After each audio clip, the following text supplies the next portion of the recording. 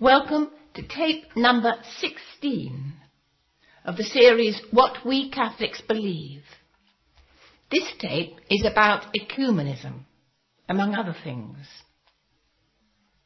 I'd also like to thank you for being so patient and listening with me, because this is, as I say, the last tape, number 16 in the series.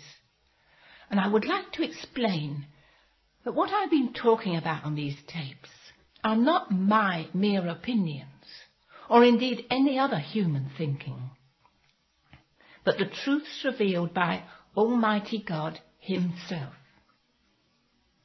I think just because it's such an amazing fact, we often fail to appreciate how astonishing it is that the Almighty, mysterious God, the creator of the whole universe, actually became one of us and lived on this planet for 33 years. If we ever had a visitor from outer space who asked us what was the most important thing that happened in the history of our planet, we would have no hesitation in telling him that by far the most outstanding thing was the incarnation. God being made man and living among us. It's the most wonderful mystery that has or ever could happen. One we should remember and thank God for every day. Indeed, the Church expects us to. The prayer, the Angelus, which describes the angel coming to Our Lady, and her answer, when asked if she would be the Mother of God, "Behold the handmaid of the Lord." And then, the quotation from St. John, "The Word was made flesh and dwelt amongst us," which we say on our knees, just because it is so wonderful. The Church likes us to say the Angelus 3 times a day. First thing in the morning, 6 o'clock if we're up, at noon, and then again in the evening about 6 o'clock. It does keep it in mind that we are living after the Incarnation. We are enjoying the fruits of the Incarnation, and nothing is more important. When I say the Angelus, I'm sometimes tempted to say the Word was made flesh and dwells amongst us, because God didn't just visit us. He came, and He came to stay. He is still with us. He's living in His church, His body on earth, preventing it from teaching error. And He's been doing that continuously from the beginning. I know you're sometimes told by people who are not Catholics, and who probably believe it to be true, that the Church went wrong very soon after the time of the Apostles and didn't get put right until about the 16th century or 17th century. Well, if that were true, then Christ failed. And obviously, He's God. He couldn't fail. No, His church has taught the truth with His help from the time He was living on earth right down till today, 2,000 years. He is living there in His church. He's also living in the Blessed Sacrament on the altar to be our living sacrifice to God, and to be our spiritual nourishment. Make it possible for us to lead good lives and reach heaven. But what we've been talking about, of course, are the truths that He revealed and put into His church. Now, any religion founded by a man, no matter how high-sounding and well-meant, cannot be dealt with or thought about on the same level as the Catholic faith, which teaches the truths revealed by God, and which are now entrusted to His church and protected by Him from error. We are very privileged to belong to this church. We should thank God for that privilege, but we should also remember it puts a lot of responsibility on us, because as Jesus Himself warned us, those to whom much has been given, much will be required. Now, these precious truths are the ones you're hoping to pass on to your children, and to others who you come across. And the truths we've been talking about, and the other truths that I haven't covered that you can find out in the Catechism of the Catholic Church, will inspire them to real devotion. See, I find it difficult to see a difference between devotional books and doctrinal books. Some people divide them up. But really, when you're learning more doctrine, when you're learning how wonderful God is, you're inspired to devotion. The two things go together. Knowledge about holy things directs the will to love them. And the two work in unity. Now, it's very important to try at least and give this knowledge to your children, especially in today's age. It's only knowledge of the true faith that will protect them from lapsing. Most youngsters and older people who lapse from the faith, it's not really out of malice. It's through ignorance. If they knew the faith in all its beauty and truth, they wouldn't want to leave it. So you can prevent the lapsing, move in before it even happens, by teaching them the faith. It will also protect them from the evils in society, which have, I suppose, seldom been worse. And from what is happening sadly more and more, conversion to other faiths. We meet Catholics now born into Catholic families who've become Muslims or Mormons or Baptists. And again, good people doing it for the highest motives because they haven't been given the truth that their own church teaches. They chase after the bits of truth in these other faiths. And they're lost to the church. And they're lost to truth. It will also protect them from the evils of New Age, which is becoming obviously more and more of a threat. New Age has been described by Cornelia Ferrara as the kingdom of Satan in the world. It can be a very dangerous thing to belong to. It will protect them, and this is rather sad, but it has to, from the dissent within the church. Unfortunately, these days, now the church is in crisis, they will hear dissent in the pulpits, in the Catholic school classrooms and colleges, when they go on retreats.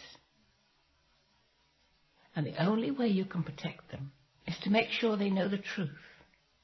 Then they will listen critically. And they will accept everything that fits in with the truths they've been taught. And they will know enough to reject the dissent that doesn't fit in with the truths. And also, again, sadly, it will protect them from the false ecumenism, which is so fashionable these days. Now, all Catholics are in favour of ecumenism, true ecumenism. Of course we should be one.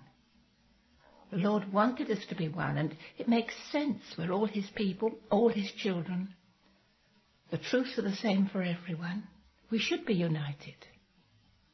When the apostles, the first church, first priests in the church, the first bishops, were sent to go and teach, they were given one set of truths on doctrine and morals to teach. And there's no room for any variations. Truth doesn't belong to us. It's God's truth. None of us can change it. So although we're all pressing for unity and longing for unity, the unity must be in truth.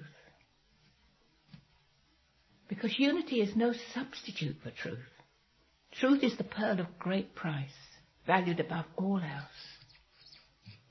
If we have to hold on to that at the expense of unity, we hold on to the truth. It's very sad that there are people, good people, who belong to other faiths. And even more sad that there are other Christians, and again, very good Christians, whose forebears broke away from the one true church to set up other Christian bodies, now numbered in thousands, and who don't belong to the true church. It means we have to take care when using the word Christian.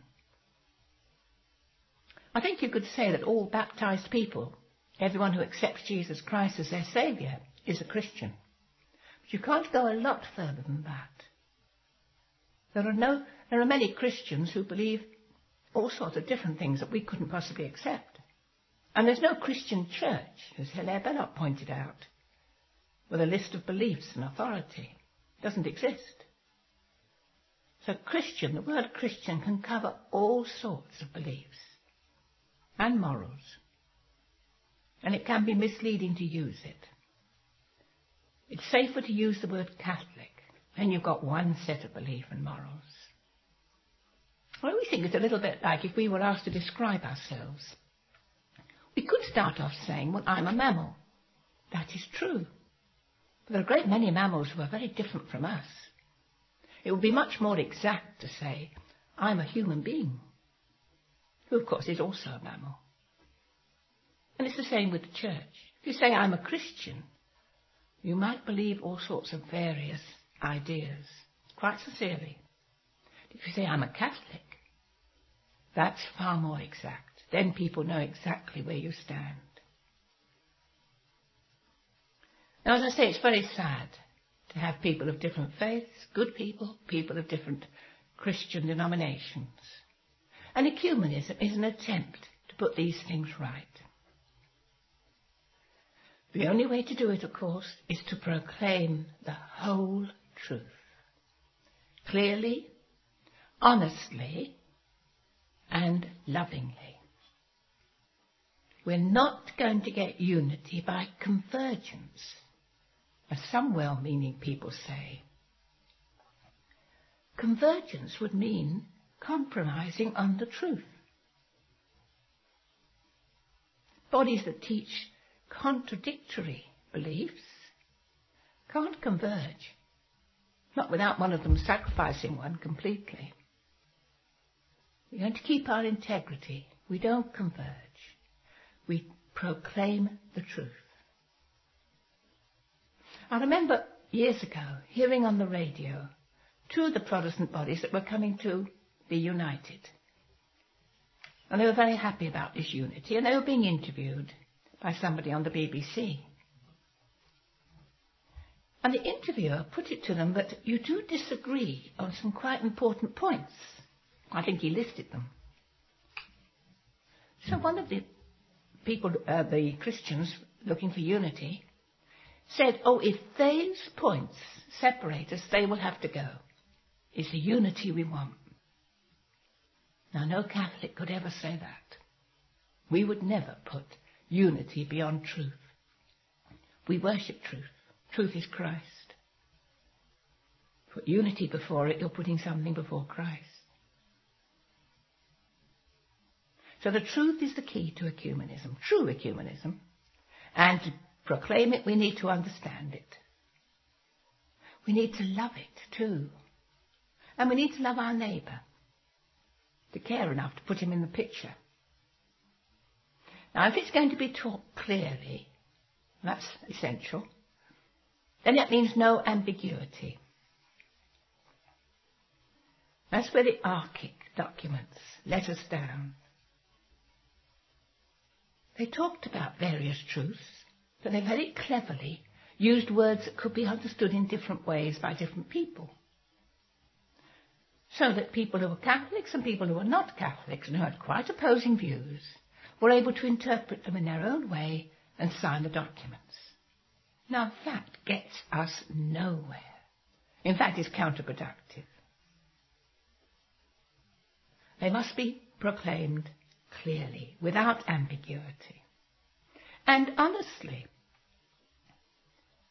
you can't make omissions in the truth that's been given to us. You can't decide to play down something, to be tactful. You can't be economical with this truth, because that amounts to lies and misrepresenting it, which would be very wrong. So it's got to be complete, honest and clear. And of course, perhaps most important of all, loving. We need to love our neighbour so much that we want him or her to share the wonderful truths which so delight us. You have to realise most non-Catholics are not in a position of saying, well, I've studied all that, I know what Catholics say and I've rejected it. They don't.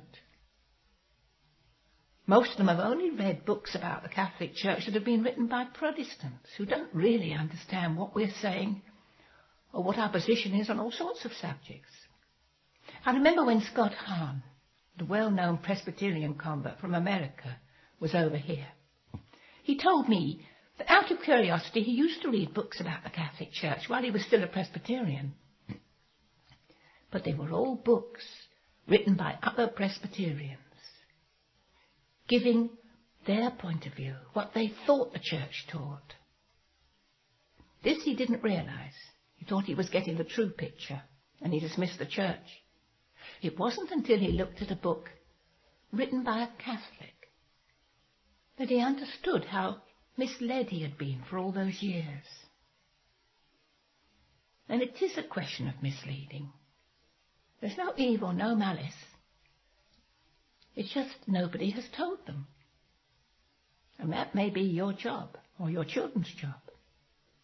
I think we ought to keep in mind the little verse from Proverbs chapter 16, verse 25. There is a way that seems to man to be right, but which leads to death. Now, I'm not saying their mistakes will lead to death. God is too just for that.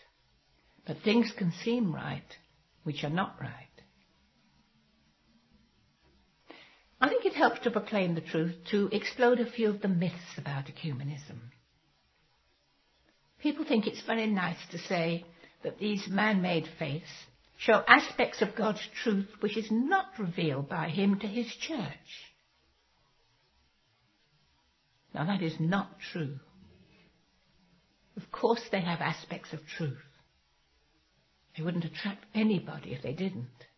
But these are some of the truths that we teach, that were revealed by Christ. There's nothing new which Jesus forgot to tell us. And he did say, teach everything I have revealed. So we're not going to learn new truths from other man-made faiths. We're also taught to respect other faiths, and that sounds very nice. But I think it's a mistake. All right, we must respect the people of other faiths, and so we should. Many of them deserve a great deal of respect, because they're very holy, very good, put us sometimes to shame. So we can have respect for them. But we never respect false teaching. We can learn from the good examples individuals give. But we don't want to, and we can't, learn from their errors. Also, we're often told, and this one's very popular, there is so much more that unites us than divides us. Well, is there? Work it out. Think about it a bit. What unites us? All right, we all agree, all Christians, that God is Trinitarian. We all agree that Jesus lived. Well, everybody has to. There's so much historical evidence. But even the theology of the Trinity will vary in different bodies. Even the Orthodox Church, who are the closest to us in doctrinal matters, has a different theology of the Trinity from the Catholic theology. But you can't go a lot further than that. I suppose be kind to your friends, love God. But what we disagree on is so numerous, I can't list them all, and it's so fundamental. Not all non-Catholics accept the divinity of Christ. You'll find some who do, but they can't speak for the whole church. Nor do they accept the teaching on grace that the Catholic Church gives. Beautiful teaching on grace. They don't accept our Lord's virgin birth. or the authority and infallibility of the Pope. And of course the real presence, which was denied by the Reformers, is not accepted by all non-Catholics. Morals are not always the same.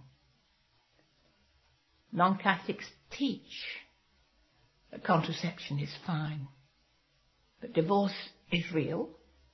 After a divorce you can marry and be really married to someone else. The Catholic Church does not teach that. It teaches that contraception is always gravely wrong, and so is abortion. Abortion is murder. And that divorce doesn't exist. Marriage is indissoluble. You'll think of more. The differences between us are many more, I'm afraid, than the similarities. And we must be honest about these things. Also, there seems to be a feeling that people will be put off by the full truth if we give them everything we believe, especially things about Our Blessed Lady, for instance. They'll take fright. No, I don't think that's true. For one thing, we can't teach part of our truth. It doesn't hold water unless we give it as a whole, a beautiful harmonic whole it is. And for another, truth has its own power. We were all made for truth, everybody on the planet. People recognize it, respect it. So these truths can be given completely, as long as they're given lovingly and with real understanding. And the people who give them are ready to explain them. And explain that's why we live by these truths. So when you teach others, when you teach your children rather, you may be well teaching them something they can pass on to others by this knowledge. Also, if you understand your faith, you can account for it. You can explain that's why you live the way you do. Children still at school could explain to their school friends why they go to Mass every Sunday. And later on, why they lead chaste lives. Married couples can explain why they don't use contraception. As long as they understand it all, they can justify it to themselves and to others. So knowledge is really the key, and not false ecumenism. Indeed, false ecumenism has given ecumenism a bad name. You get people who won't have anything to do with ecumenism because they've been put off by the truth that they've seen distorted. And you get people like Alice Thomas Ellis, who wrote very amusingly about ecumenism. It seems to mean taking something strong and pure, mixing it with something weak and polluted, sloshing it about a bit, and then watching the church is empty, and congratulating yourself on your progress. Which is a bit cruel, but I can see what she means. False ecumenism will empty our churches. It's very dangerous. And some of the dangers are in things that look innocent enough, like mixed Bible study discussion groups. Now, the way that non-Catholics read the Bible and treat the Bible is quite different from the way Catholics do. They believe that each one of them can interpret it themselves. That's why they've splintered into so many thousands. Catholics read the Bible in the light of the Church's teaching. So there's going to be problems. And if you're going to correct what amounts to heresy, you're going to look arrogant. It'll look as if you're putting yourself up as being cleverer, or even, and this is worse, holier than your non-Catholic friends. Of course you're not. Many of them will be cleverer than us. Many of them are holier than us. The difference is you're a Catholic. You have access to the Church's teaching. The teaching is cleverer and holier than anything they can concoct for themselves. Not you, or me, or any Catholic. But unfortunately, if you're going to be honest, keep your integrity, you're going to end up looking arrogant. You do more harm than good, I think. You haven't got the situation where you can prove why you're saying what you're saying. So it's best not to start Bible study groups. Praying together, too, can lead to problems. I couldn't help noticing that when the Pope had his ecumenical meeting at Assisi, He arranged for the differing beliefs to pray separately. And he was quite right. That was the only way to pray. And other people who belong to other religions who are really genuine in their beliefs will understand that. Do you remember at Cardinal Hume's funeral? The chief rabbi was invited, of course, to Westminster Cathedral. He'd been a friend to Cardinal Hume, had a great respect for him. But he couldn't in conscience attend a Requiem Mass. So he came and he sat in Archbishop's house all the way through the Mass to show his solidarity, but to keep his integrity. Now, I respect that. He had the courage of his convictions. So should we. Also, of course, and this is the most important perhaps of all, Protestants should never preach to a Catholic congregation. It's against canon law for one thing, and it can do a great deal of harm and give scandal. I heard of one Protestant minister who was invited to speak to a Catholic congregation at a Sunday Mass during the Unity Octave.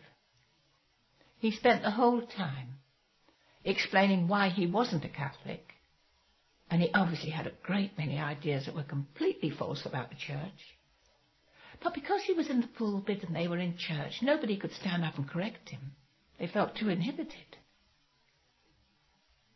And when he finished and got down, well, the faithful Catholics among them must have felt very, very discouraged. Protestants can talk to Catholic audiences, of course, but in a parish hall, where there can be questioned and where there can be discussion and things can be explained. Never in a church. And I think I have to say a word or two about the evangelical Protestant program called Alpha, because it's becoming fashionable to use it even in Catholic parishes. Now, unfortunately, Alpha contradicts Catholic teaching on many important points. I can't go through them all on this tape, there isn't time, but there are other tapes available on this, and there's literature on it. But just to mention one, Alpha does not allow the unique importance of the Catholic Church. And that contradicts Pope Paul VI's encyclical, Evangelium Mutanti, which tells us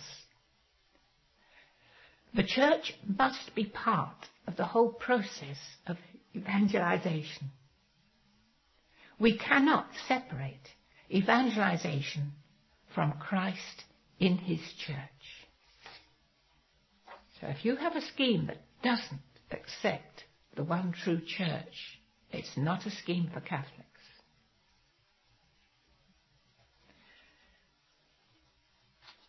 Indeed, the best ecumenism is probably our own lives, our conversation, our behaviour.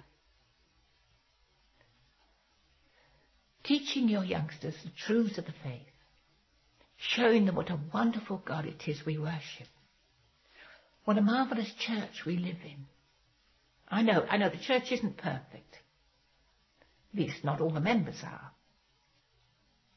We have sinners, we've always had sinners. But these are faults in individuals, not in the institution itself, or of course in the teachings of God's church. They can't be anything but wonderful. And of course to keep in your youngster's mind the great destiny that's awaiting all of us. Now these truths, once they're accepted and believed, will inspire them to lead good, prayerful and joyful lives, which will in turn inspire others who know them. I think too that teaching anybody will help you, the teacher. Parents and teachers are fortunate because we have to meditate on these wonderful truths. Other people can think, oh, shall I do a meditation on the Trinity or shan't I? If you're giving a lesson on the Trinity, you give it a great deal of thought. And as well as helping your listeners, you're helping yourself by doing that. And you come to realize how beautiful the truths are. and what a wonderful harmonic whole they make, if none of them are omitted and distorted. At least, that's what I've found over the years, and in preparing these tapes, which I must say have been a great joy. I hope they will be some help to at least some of you. Now we come to the 15th and last mystery of the Holy Rosary. This is the coronation of Our Lady in heaven. I do hope you will say the Rosary in your home, with your family if possible. It's been given to us by our Heavenly Mother, because like all mothers, she knows what's best for us.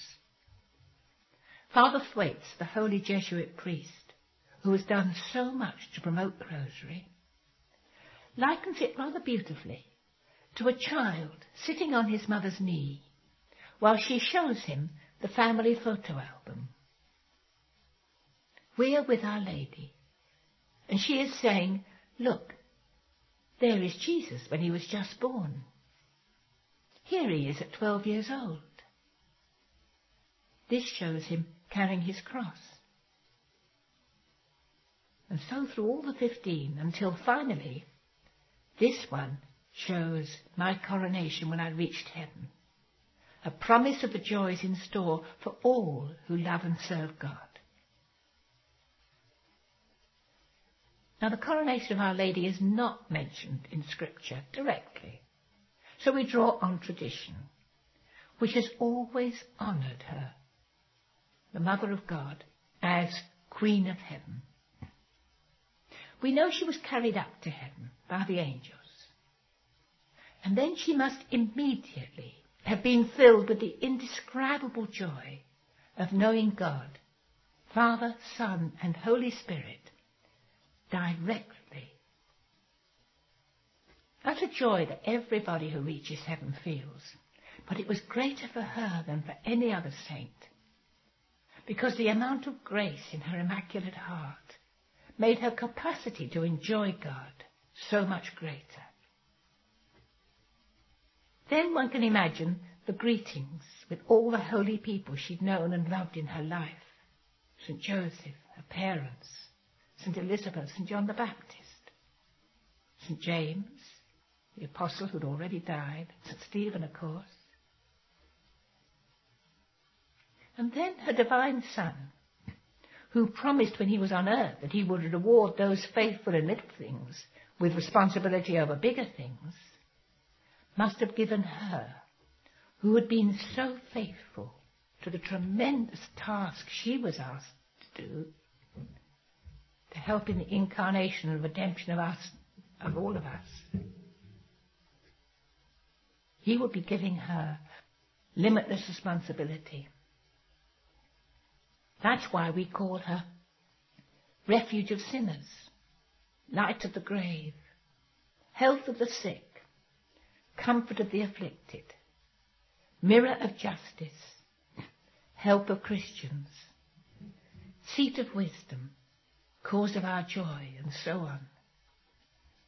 That's why she is Queen of Peace, Queen of Martyrs, Queen of all saints, and even Queen of Angels, though angels are a higher order of beings than humans. So Mary, the Mother of God, the proudest boast of our race, has been made Queen of Heaven. We are indeed fortunate children to have so powerful a mother. We must keep close to her and always follow her guidance. That's why we will now complete our rosary with the 15th mystery, the coronation of Our Lady in heaven. In the name of the Father, and of the Son, and of the Holy Spirit. Amen. Our Father who art in heaven, hallowed be thy name. Thy kingdom come, thy will be done on earth as it is in heaven. Give us this day our daily bread, and forgive us our trespasses, as we forgive those who trespass against us. And lead us not into temptation, but deliver us from evil. Amen. Hail Mary, full of grace, the Lord is with thee. Blessed art thou among women, and blessed is the fruit of thy womb, Jesus. Holy Mary, Mother of God, pray for us sinners, now and at the hour of our death. Amen. Hail Mary, full of grace, the Lord is with thee. Blessed art thou among women, and blessed is the fruit of thy womb, Jesus. Holy Mary, Mother of God, pray for us sinners, now and at the hour of our death. Amen. Hail Mary, full of grace, the Lord is with thee. Blessed art thou among women, and blessed is the fruit of thy womb, Jesus. Holy Mary, Mother of God, pray for us sinners, now and at the hour of our death. Amen. Hail Mary, full of grace, the Lord is with thee. Blessed art thou among women, and blessed is the fruit of thy womb, Jesus. Holy Mary, Mother of God, pray for us sinners, now and at the hour of our death. Amen. Hail Mary, full of grace, the Lord is with thee. Blessed art thou among women, and blessed is the fruit of thy womb, Jesus. Holy Mary, Mother of God, pray for us sinners, now and at the hour of our death. Amen. Hail Mary, full of grace, the Lord is with thee. Blessed art thou among women, and blessed is the fruit of thy womb, Jesus. Holy Mary, Mother of God, pray for us sinners, now and at the hour of our death. Amen. Hail Mary, full of grace, the Lord is with thee. Blessed art thou among women, and blessed is the fruit of thy womb, Jesus. Holy Mary, Mother of God, pray for us sinners, now and at the hour of our death. Amen. Hail Mary, full of grace, the Lord is with thee. Blessed art thou among women, and blessed is the fruit of thy womb, Jesus. Holy Mary, Mother of God, pray for us sinners, now and at the hour of our death. Amen. Hail Mary, full of grace, the Lord is with thee. Blessed art thou among women, and blessed is the fruit of thy womb, Jesus. Holy Mary, Mother of God, pray for us sinners, now and at the hour of our death. Amen. Hail Mary, full of grace, the Lord is with thee. Blessed art thou among women, and blessed is the fruit of thy womb, Jesus. Holy Mary, Mother of God, pray for us sinners, now and at the hour of our death. Amen. Glory be to the Father, and to the Son, and to the Holy Spirit, as it was in the beginning, is now, and ever shall be, world without end. Amen. O my Jesus, forgive us our sins, and save us from the fires of hell. Lead all souls to heaven, especially those in most need of your mercy. When we finish saying the Rosary, or any part of it, we usually say these two prayers. The first one is to our Blessed Lady, and the second one is to God the Father. Hail, Holy Queen, Mother of Mercy. Hail our life, our sweetness, and our hope. To thee do we cry, poor banished children of Eve. To thee do we send up our sighs, mourning and weeping in the vale of tears. Turn then, most gracious Advocate, thine eyes of mercy towards us, and after this our exile, show unto us the blessed fruit of thy womb, Jesus. O clement, O loving, O sweet Virgin Mary, pray for us, O Holy Mother of God, that we may be made worthy of the promises of Christ. O God, whose only begotten Son, by his life, death, and resurrection, has purchased for us the rewards of eternal life, grant, we beseech thee, that meditating upon these mysteries of the most holy Rosary of the Blessed Virgin Mary, we may both imitate what they contain and obtain what they promise, through the same Christ our Lord.